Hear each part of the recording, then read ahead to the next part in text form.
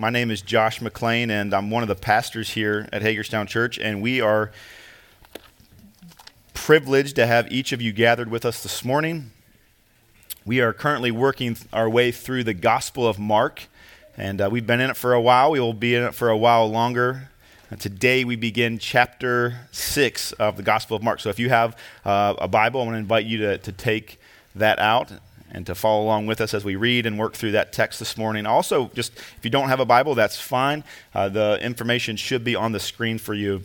Right as we get into our text this morning, before we do that, I actually want to draw your attention to a couple resources that we have available for the children and for families. And so we have two resources that we labor regularly every week to make new and fresh. We have one, it's a resource guide. It's for parents as you consider, what does it look like for me to disciple my children? That's something that God's called each of us to do. And so you say, well, what does that look like for us to do that? We've got a resource available that can help you throughout the week to ask good questions and have good things to talk about and discussion starters and whatnot, and kind of also help you as you lead your family to also stay kind of connected with the other families as they go throughout the week. I also want to draw your attention to a packet that we keep toward the back. It's a clipboard with several resources on there, coloring sheets and activities and things like that for you to work through. So I want to just make sure that you're aware of those. These are great resources that we have. I know that my family has helped. I'm helped as a father and as a discipler in my home.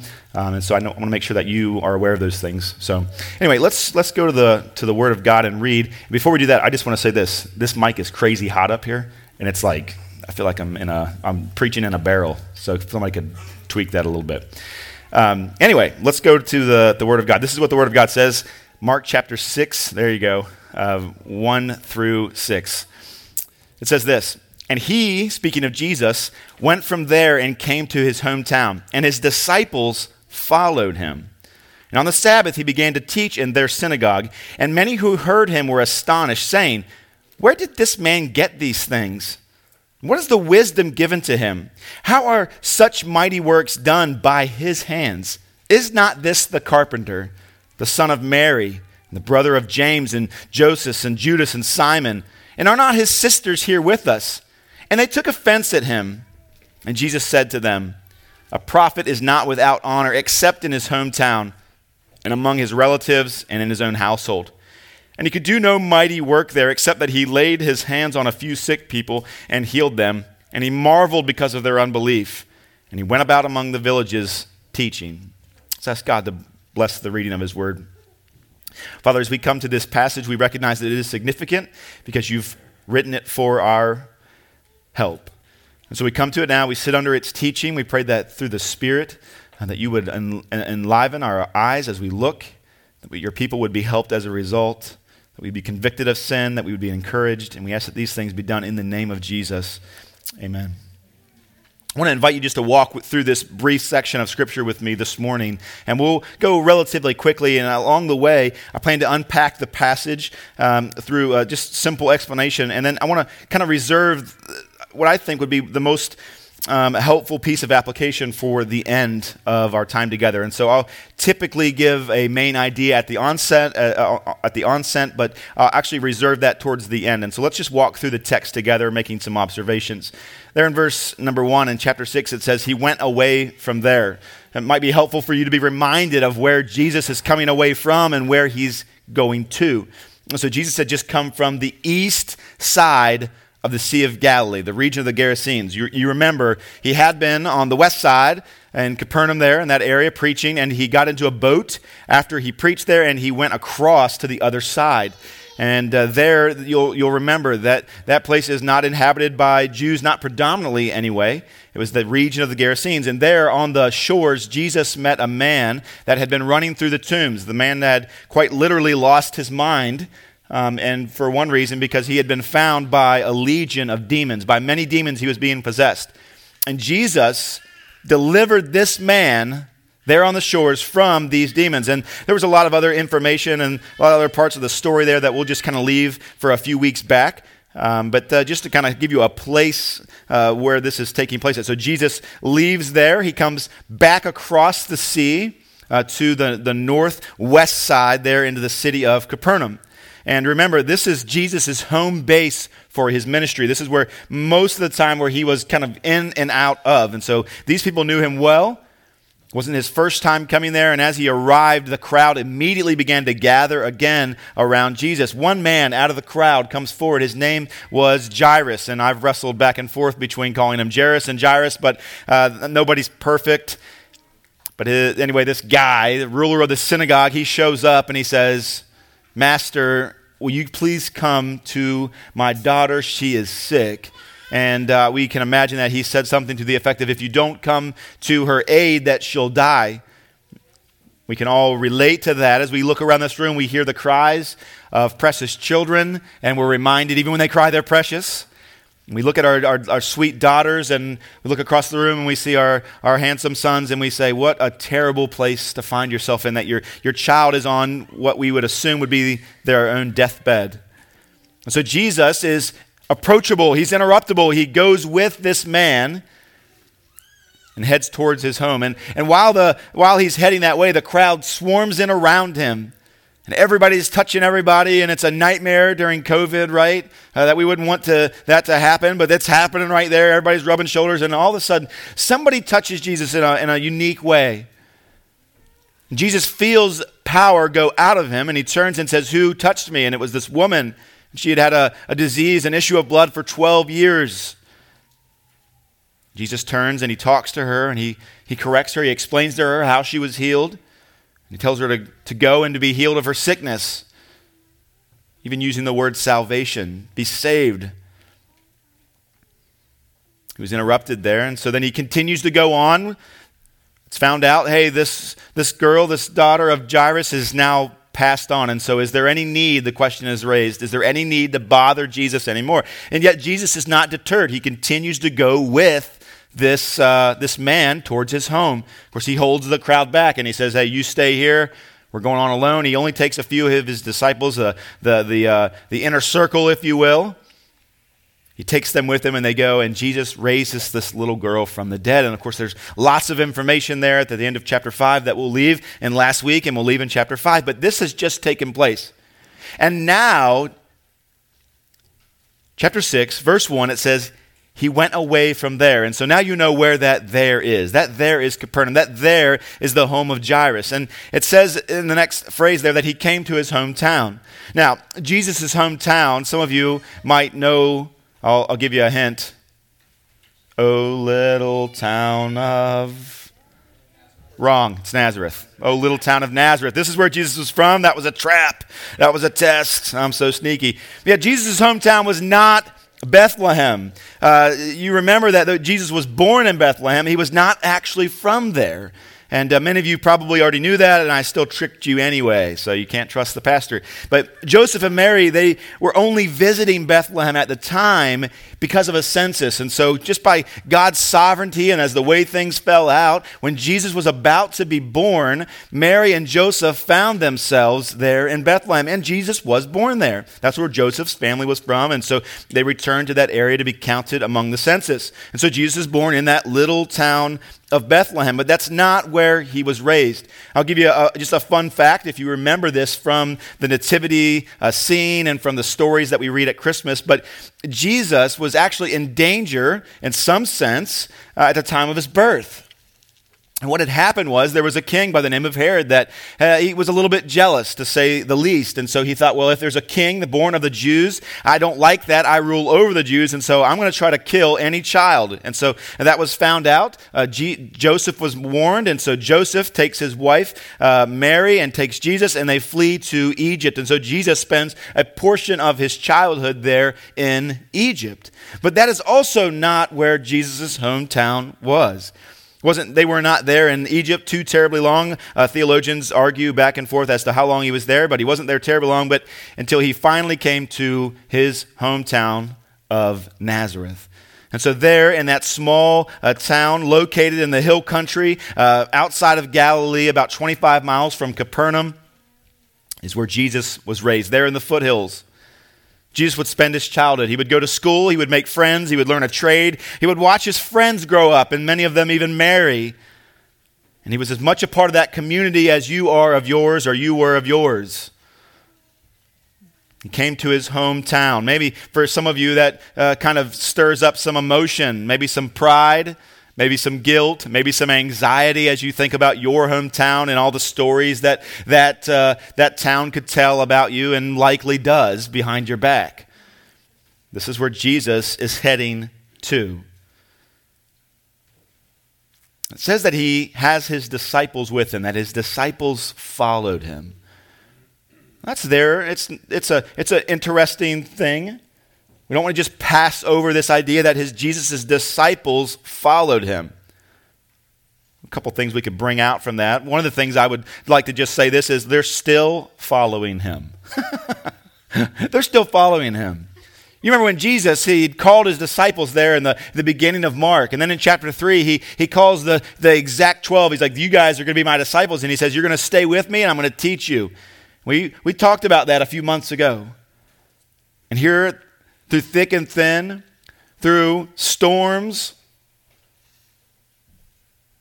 through being run out of a city, they're being accepted, being rejected, they're still with Jesus. They're still being prepared. They're still being taught. They're still observing. That was such an interesting passage that we looked at there in chapter 3. He called them to be with him. They're still with him. They're still following him.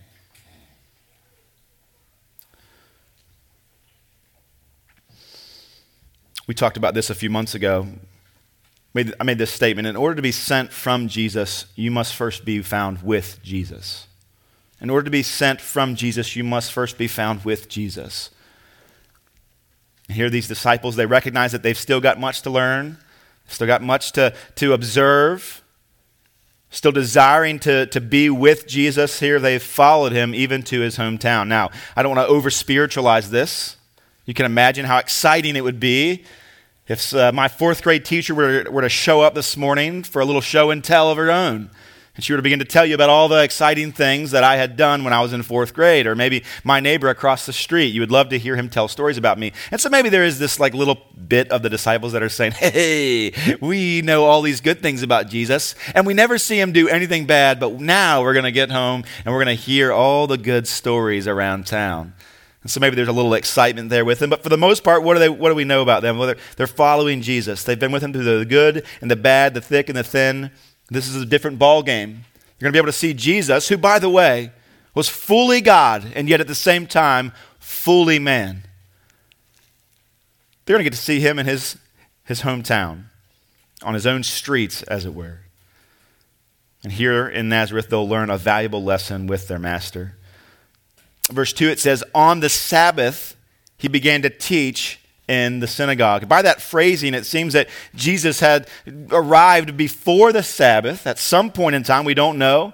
Perhaps a couple days. Maybe he's checked in with his mom and went and saw grandma and went and checked in, went down to the carpenter shop and said hey to everybody, went and got the local donuts that were just delicious that everybody else wanted to get. And he's getting himself ready for the Sabbath because on the Sabbath, he was going to begin preaching. That's exactly what takes place. Maybe he's giving a tour of the area. You can imagine Jesus walking down through the town exclaiming how much everything had changed. Man, it looks so different now. And he's pointing out all the locations of these previous stories. You know, like this is, this is a chipmunk's nest or something like that. He's telling them all the things about his hometown, but not on the Sabbath. On the Sabbath, he's ready to preach. He goes into the synagogue, and here he's given the opportunity to expound the reading for the day from the Torah. And from the collective of the Gospels, we understand that this was Jesus' practice, that on Sabbath day, he would go to the synagogue and he would teach. Wherever he found himself, that's what he would do. You remember Jairus from last week. He's a ruler of the synagogue. What does a ruler do? Well, a ruler of the synagogue, he was basically a caretaker. Maybe somebody that would do a little bit of sweeping, trimming the hedges out front, but then also organizing who would be speaking that day, also caring for the Torah there in that copy there in the synagogue. Jesus checks in with him likely, and he's able to speak that morning. He's a rabbi. He's got his teacher, or he's got his group, his followers with him, which is a sign of a rabbi. And there in Nazareth synagogue, he opens up the Word of God and he preaches. from a parallel account there in Luke 4, we find a little bit more out about what Jesus speaks on, what he preaches from there that Sabbath morning. Luke chapter 4 tells us that he read from Isaiah chapter 61. Isn't that wonderful, by the way? Think about this. 2,000 years ago, Jesus preached a sermon in a synagogue there in Nazareth on a text almost 1,000 years old. Think about that. And it's the same text. It's the same words. The same words that he had, we have.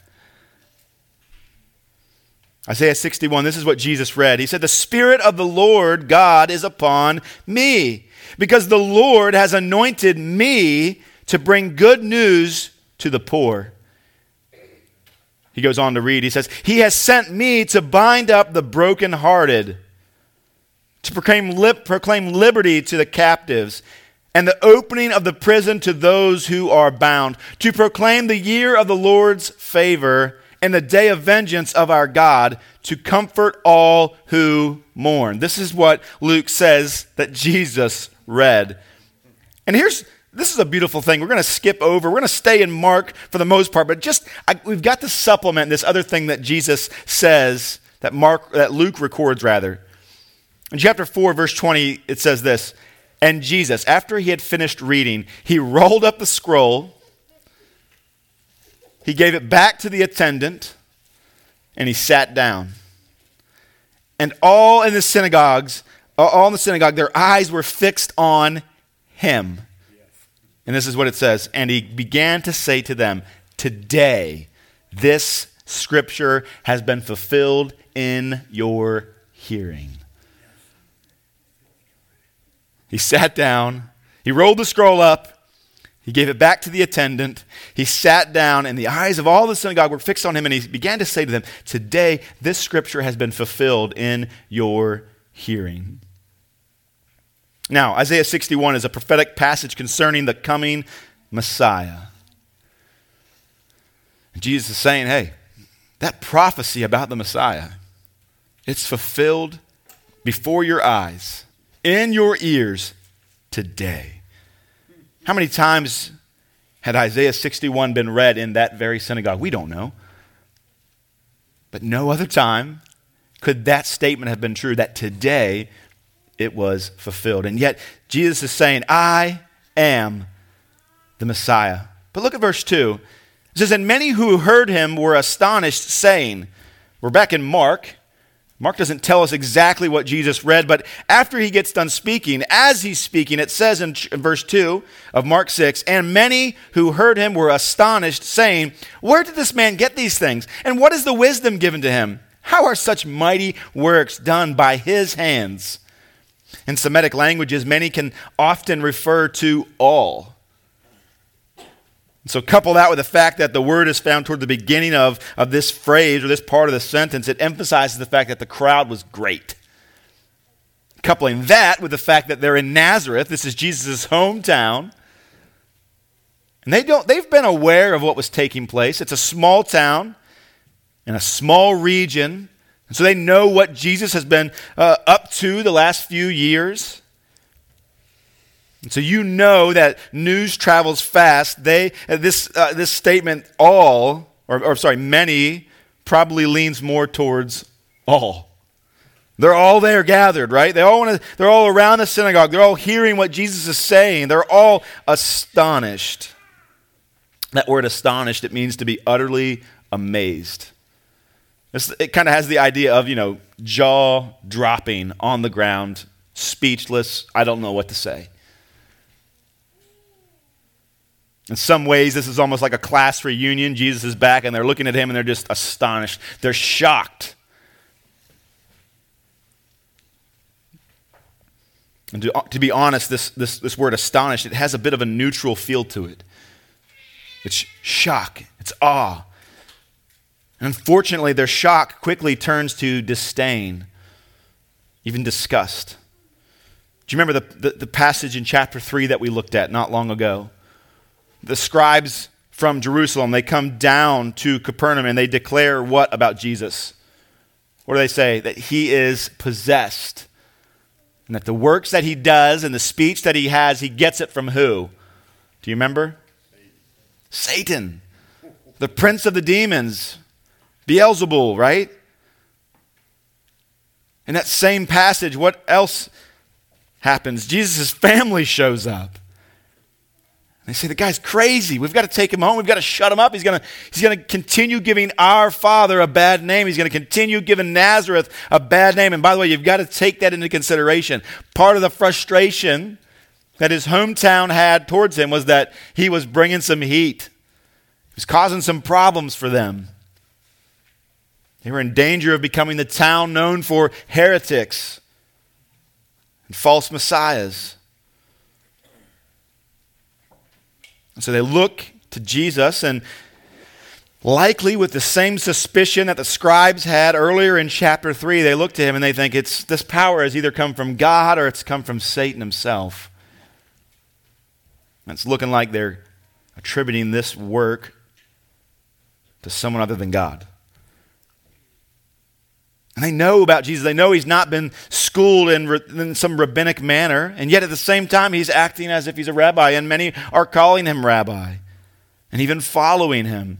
They know he's been trained as a manual labor. So they ask, where did he receive this wisdom? And who authorized him to speak in this way or to act in this manner? Even to the common villager, the options were limited. Right? They're looking at him, they're saying, where did you get this at? You're either possessed by Satan, this is probably what they're thinking, or you're empowered by God. It's sad. They hear Jesus speak, they hear the word of God speak, and they recognize the wisdom in his teaching. They heard about the miracles that he'd been performing and the things that he had done. You know, you say, well, they didn't have Facebook and Twitter and all these things, and yet news still traveled. This is not the Stone Age, right? So they know what's being said of him. They know what he is saying. And yet, as one commentator put it, in spite of what they heard and saw, they failed to penetrate the veil of ordinariness which characterized this one who had grown up in their village. And so although their initial reaction was positive, their excitement was replaced by disapproval. We see that in how they cynically ask, where did this fellow get these things? Where did he get this at? An ordinary, unschooled villager like the rest of them had no business teaching with this type of assumed authority or wisdom.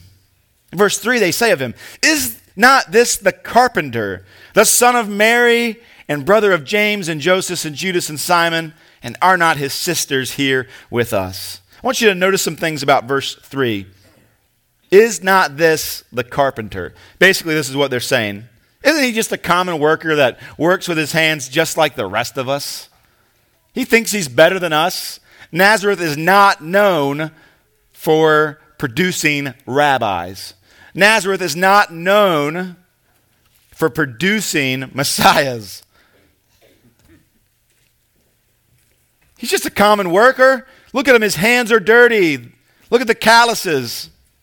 He doesn't even dress like a rabbi. He's a carpenter, come on. And you may not be thinking anything about the phrase, the son of Mary, but you should. You should. That was a disparaging comment, if anything in here is. Men were the sons, and these days, not of their mothers, but of their fathers. When you introduce somebody, you would connect them to their father. This is Peter, the son of Joseph, right? Of the tribe of Benjamin. It's likely Joseph is dead at this time, but even still, had they been giving him any type of honor and not trying to attack him, they would have called him the son of Joseph and not the son of Mary. Go on to list his brothers and sisters. Of course, we know that Joseph is not his biological father, and I think that kind of comes into that comment as well. Rumors probably had circulated to that effect that Jesus was illegitimate. His mother had some type of impurity. some type of a sinful sexual relation. He was the result of that. That was likely the rumors going around. So these rhetorical questions, they let us know that they don't really know Jesus. And they don't want to know Jesus. They just want him to stop. They find no reason to believe that he possesses the very anointment of God, that he is the chosen Messiah. And so calling him a carpenter placed Jesus on a level with themselves. He's no better than us. He's from Nazareth. As a matter of fact, he's worse than us because he doesn't even have a father.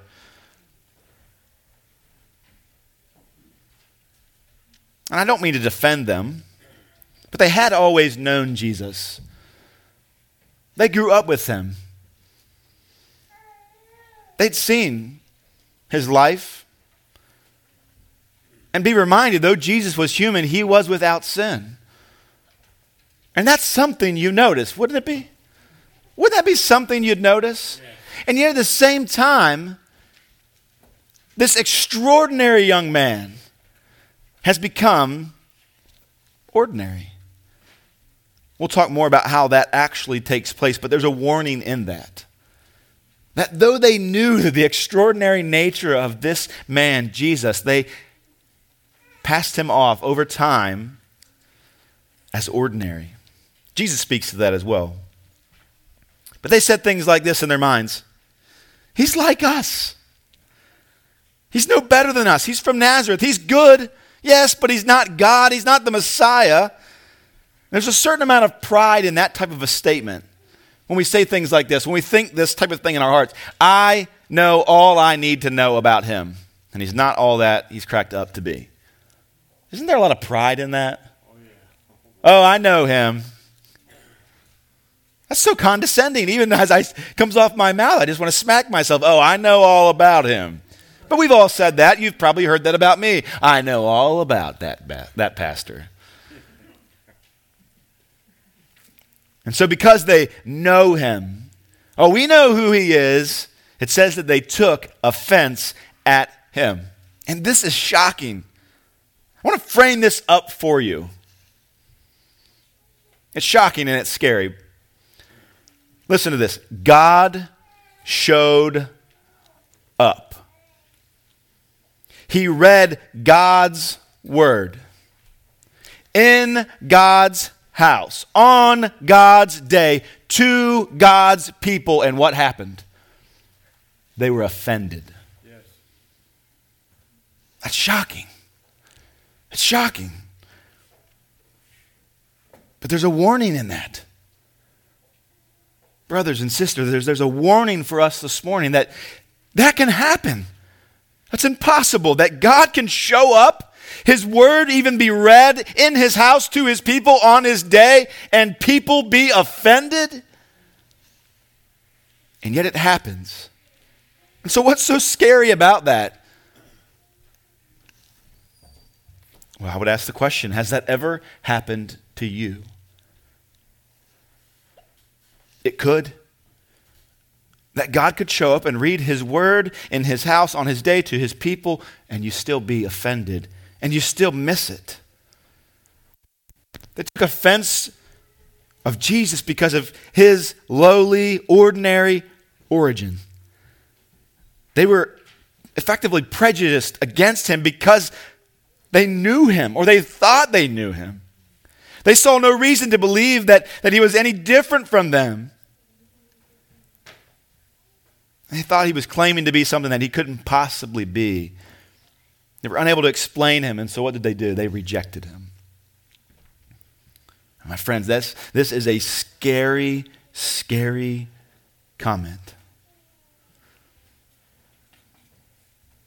Why did they take offense? Was it his manners? Had he picked up some odd language, uncouth in some way? No. Was it his habits? Was it his customs? No. What was it? It was his message. It was his message. And by the way, there's something we can pull out of that statement as well. If people reject you as a Christian, let it be because you preach truth and love and not for some other reason. Sometimes we like to just kind of lump all those things together. Well, he said they would hate us, didn't he? He said they would. Well, maybe it's because you're a jerk, right? Maybe it's because you're not kind. Maybe it's because you're motivated for selfish reasons. That's not true of Jesus. He was rejected, but because he spoke truth in love.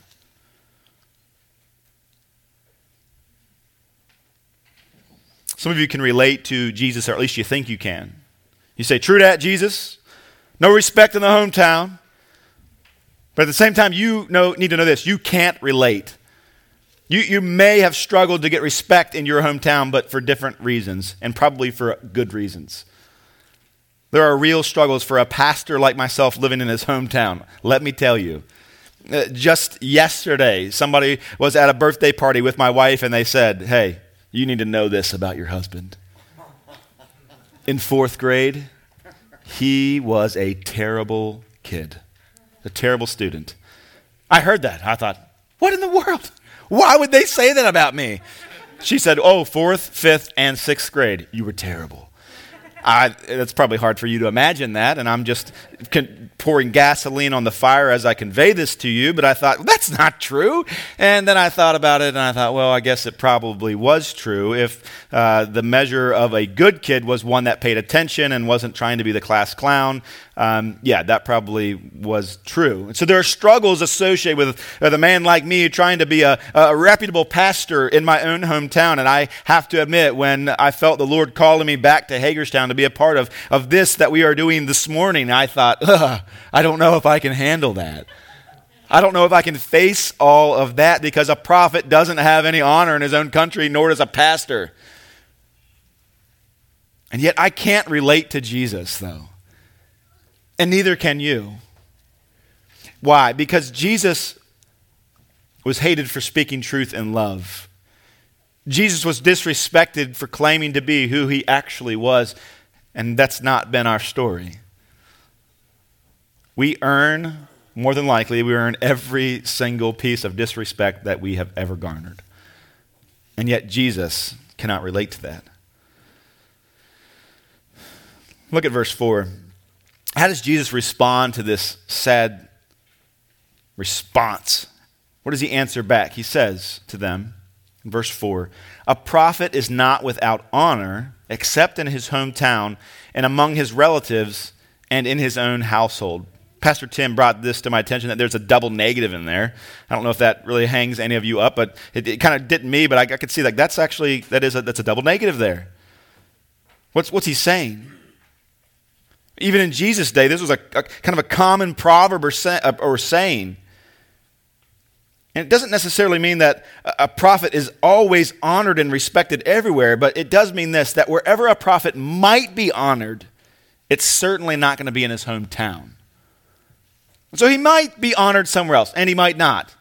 But if he is honored anywhere, it's probably not going to be his hometown. It's probably not going to be in his own household. And why is that proverb true? Because, for the most part, until it's speaking of Jesus, there is some reason for us to say familiarity breeds contempt. This is a modern translation, if you will. It's the equivalent, or it's a cousin.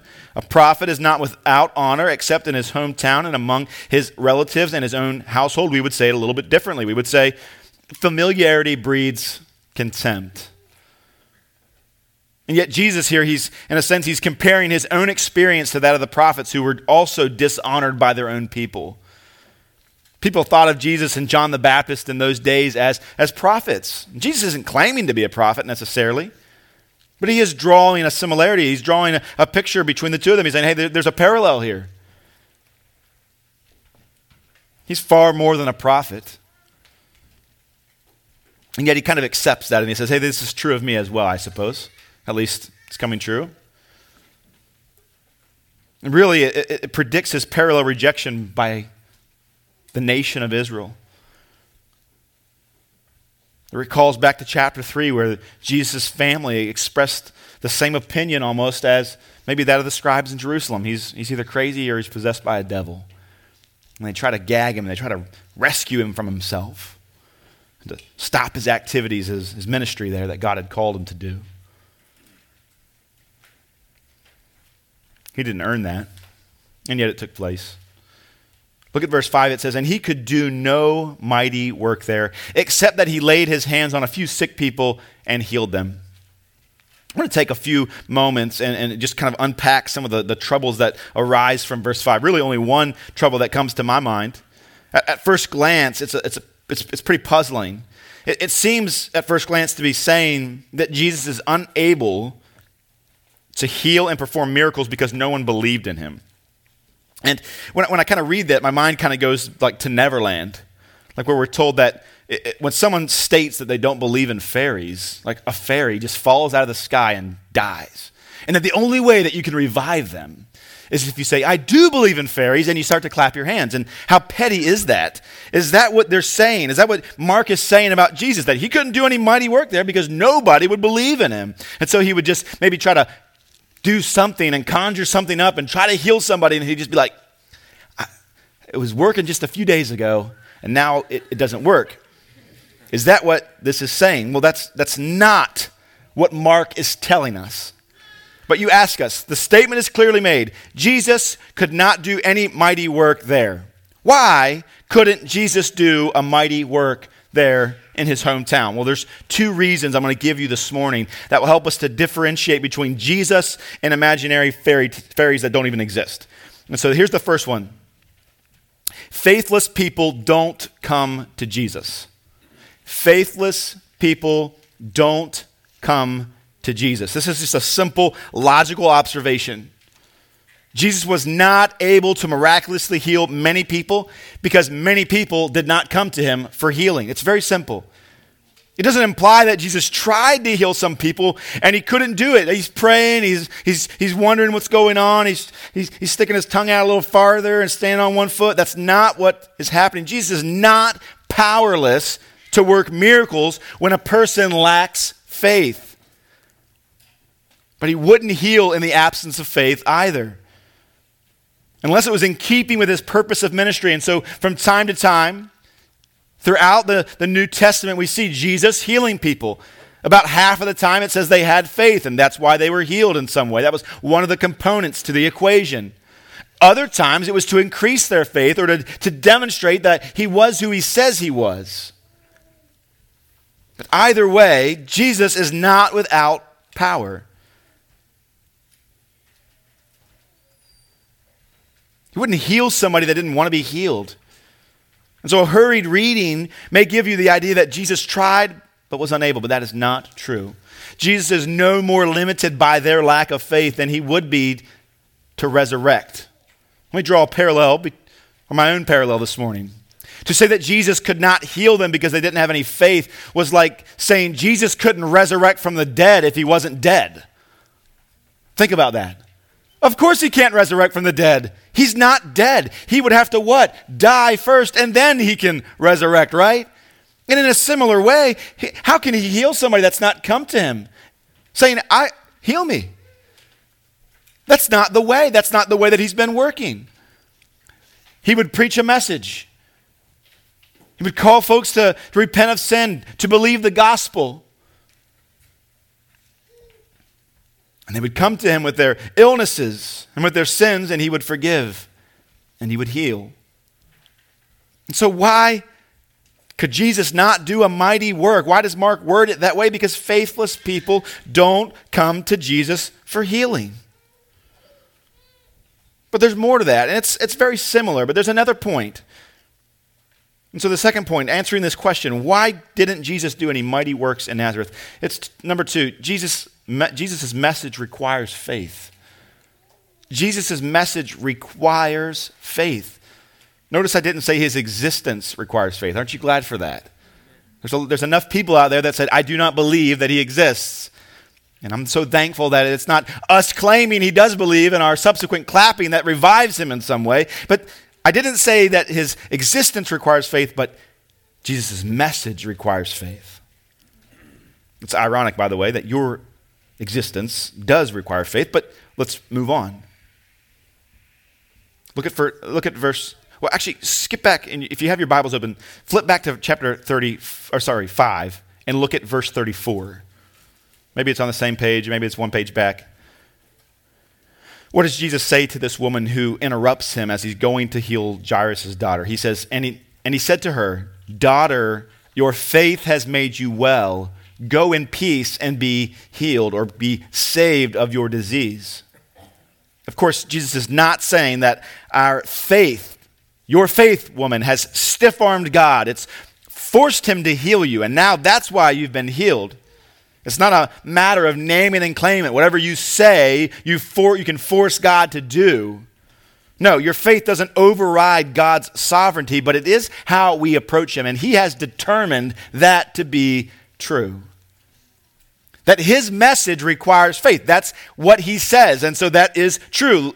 Hebrews 11, verse 6, what does it say? And without what?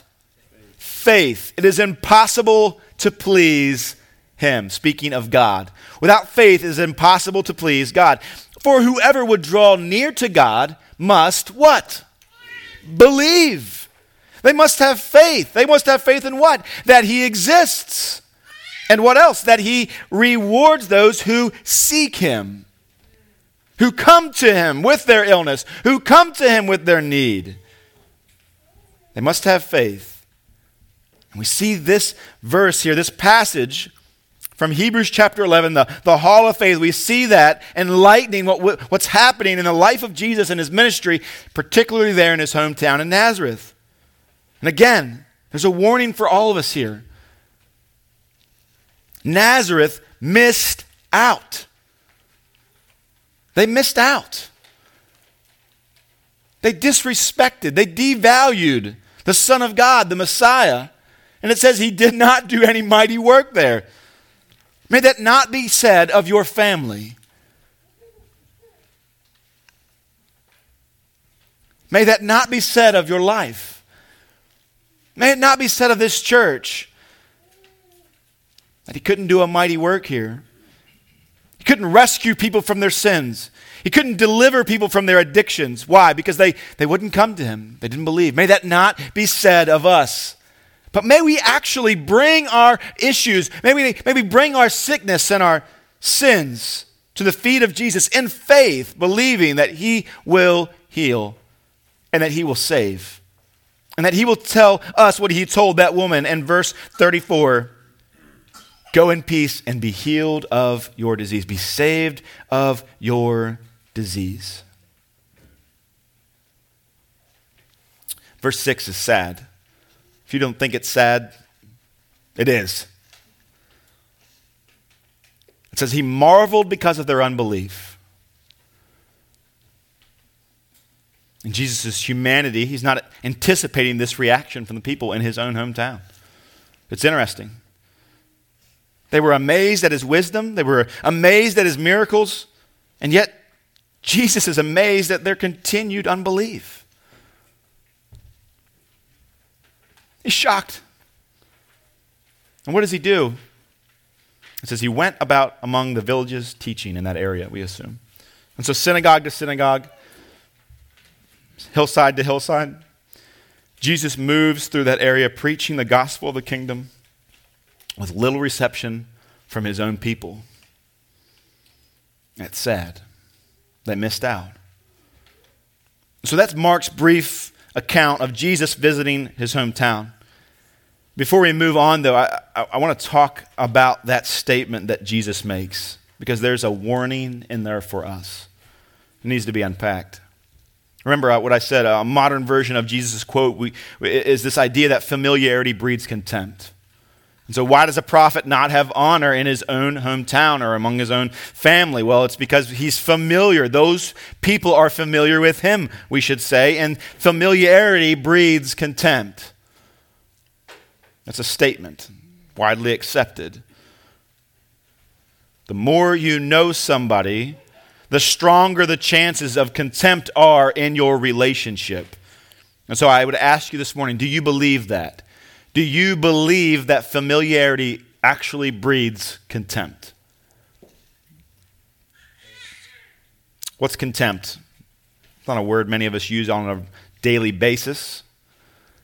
It's the feeling that a person or a thing, maybe this will be on the screen for you, the feeling that a person or a thing is beneath consideration, worthless, or deserving scorn. The feeling that a person or a thing is beneath consideration, worthless, or deserving scorn. And so is that a true statement? That the more you know someone, the more that you'll recognize that that person is beneath your consideration, that they're worthless, or that they themselves deserve scorn. Let's first look at this, what the statement is not saying. It's not saying that abuse breeds contempt. It's not saying that neglect breeds contempt. It's not saying that mischievous activity breeds contempt. That's obvious. You may think of a story. Well, I have a friend that was in a tough relationship, and they had been married for like 10 years, so they were like crazy familiar with each other, and then she had had enough abuse, and so familiarity breeds contempt. Well, in that scenario, it wasn't familiarity that bred contempt. It was what? It was abuse. And so this axiom is clearly saying that objective familiarity alone breeds contempt. That just because you're a prophet known by somebody else, that breeds contempt. It actually says, hey, this person has no honor. It's implying that there are no other factors at play.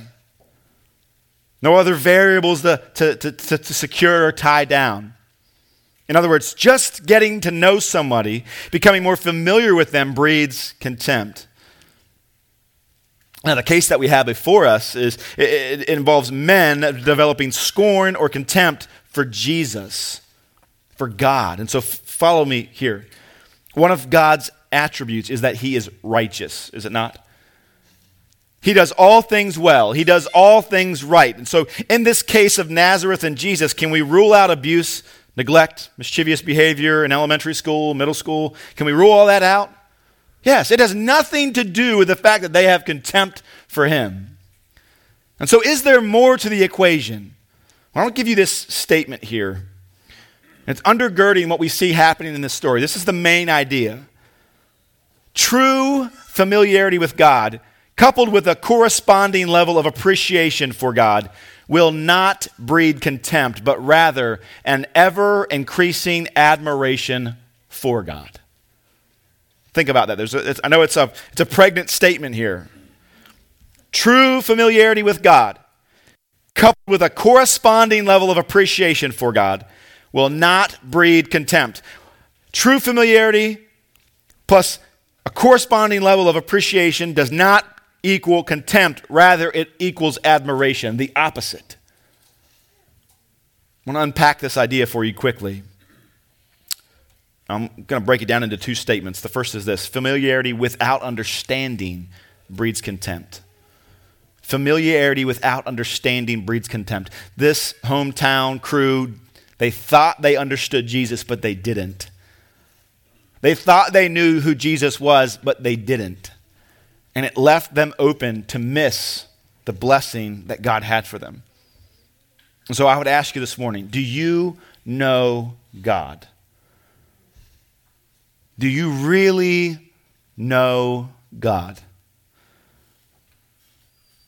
Before you answer that, I want to warn you, the word familiar, that I'm familiar with something, it assumes a certain level of mastery. Now, it doesn't say I'm the grand master of whatever it is, but it does say, if I were to say, do you know Excel?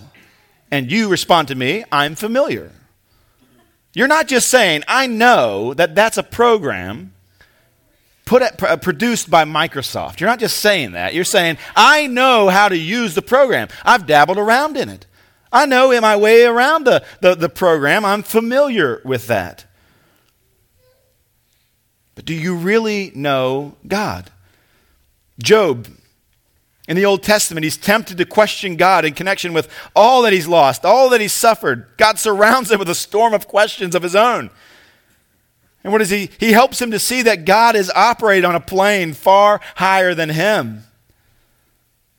He's working in ways that we'll never understand. And he says, Job, you won't know, you can't understand. You don't know what I'm doing. You can't see what I'm doing. Psalm 92, the psalmist says this: how unsearchable are his judgments, how inscrutable his ways.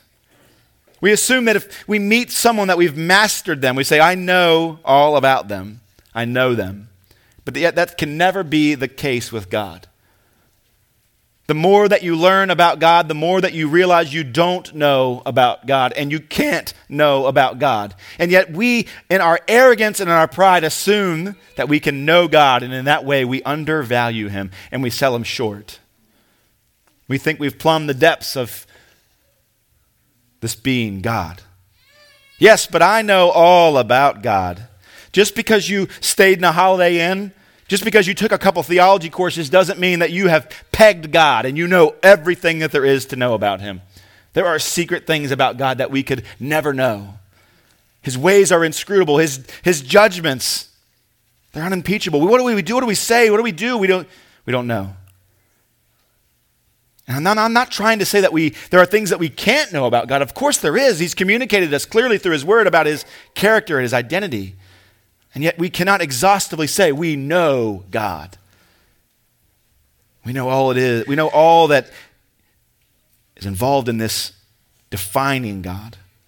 And so there's this idea that you'll never truly understand God. And upon each level of understanding is another level of awe and wonder. But I want to say this very, very clearly. If you think that you know God and yet you are unimpressed with him, you do not know him.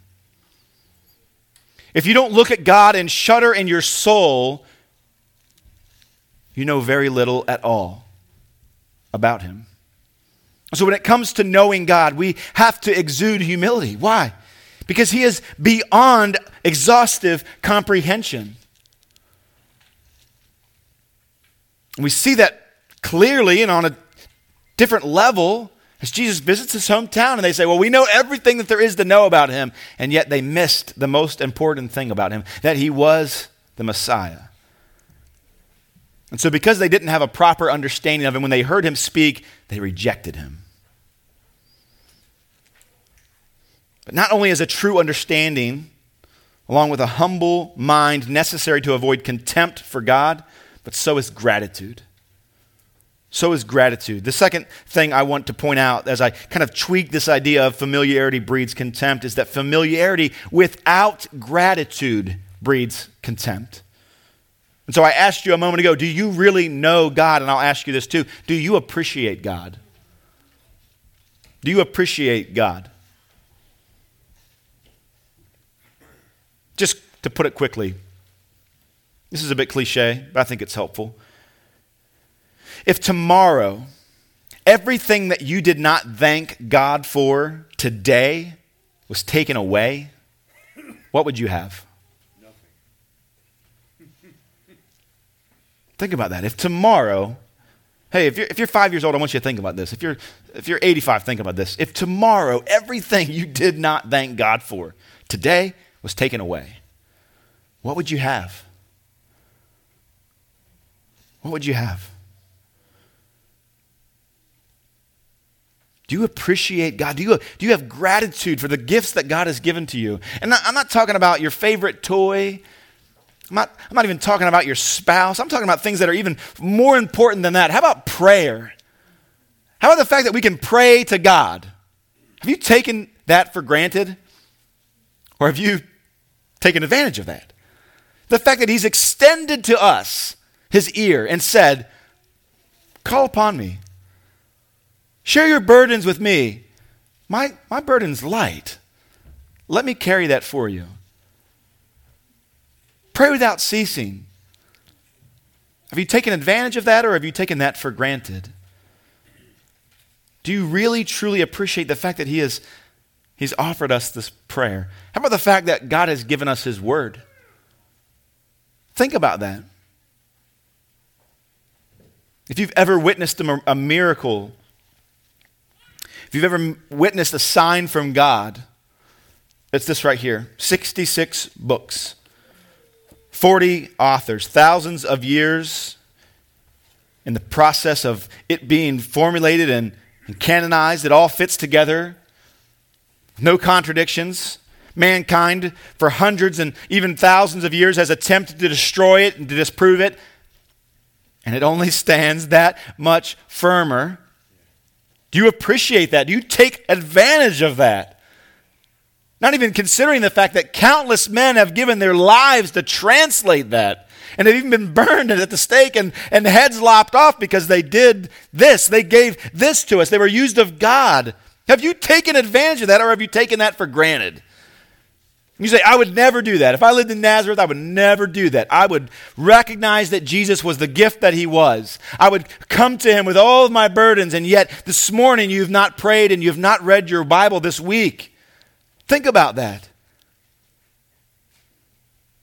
You have no gratitude, or do you? And so I don't say this in order to crush you, but in love to say, hey, we as the people of God have the Word of God. We have the ear of God. Do we appreciate that? Do we truly appreciate that?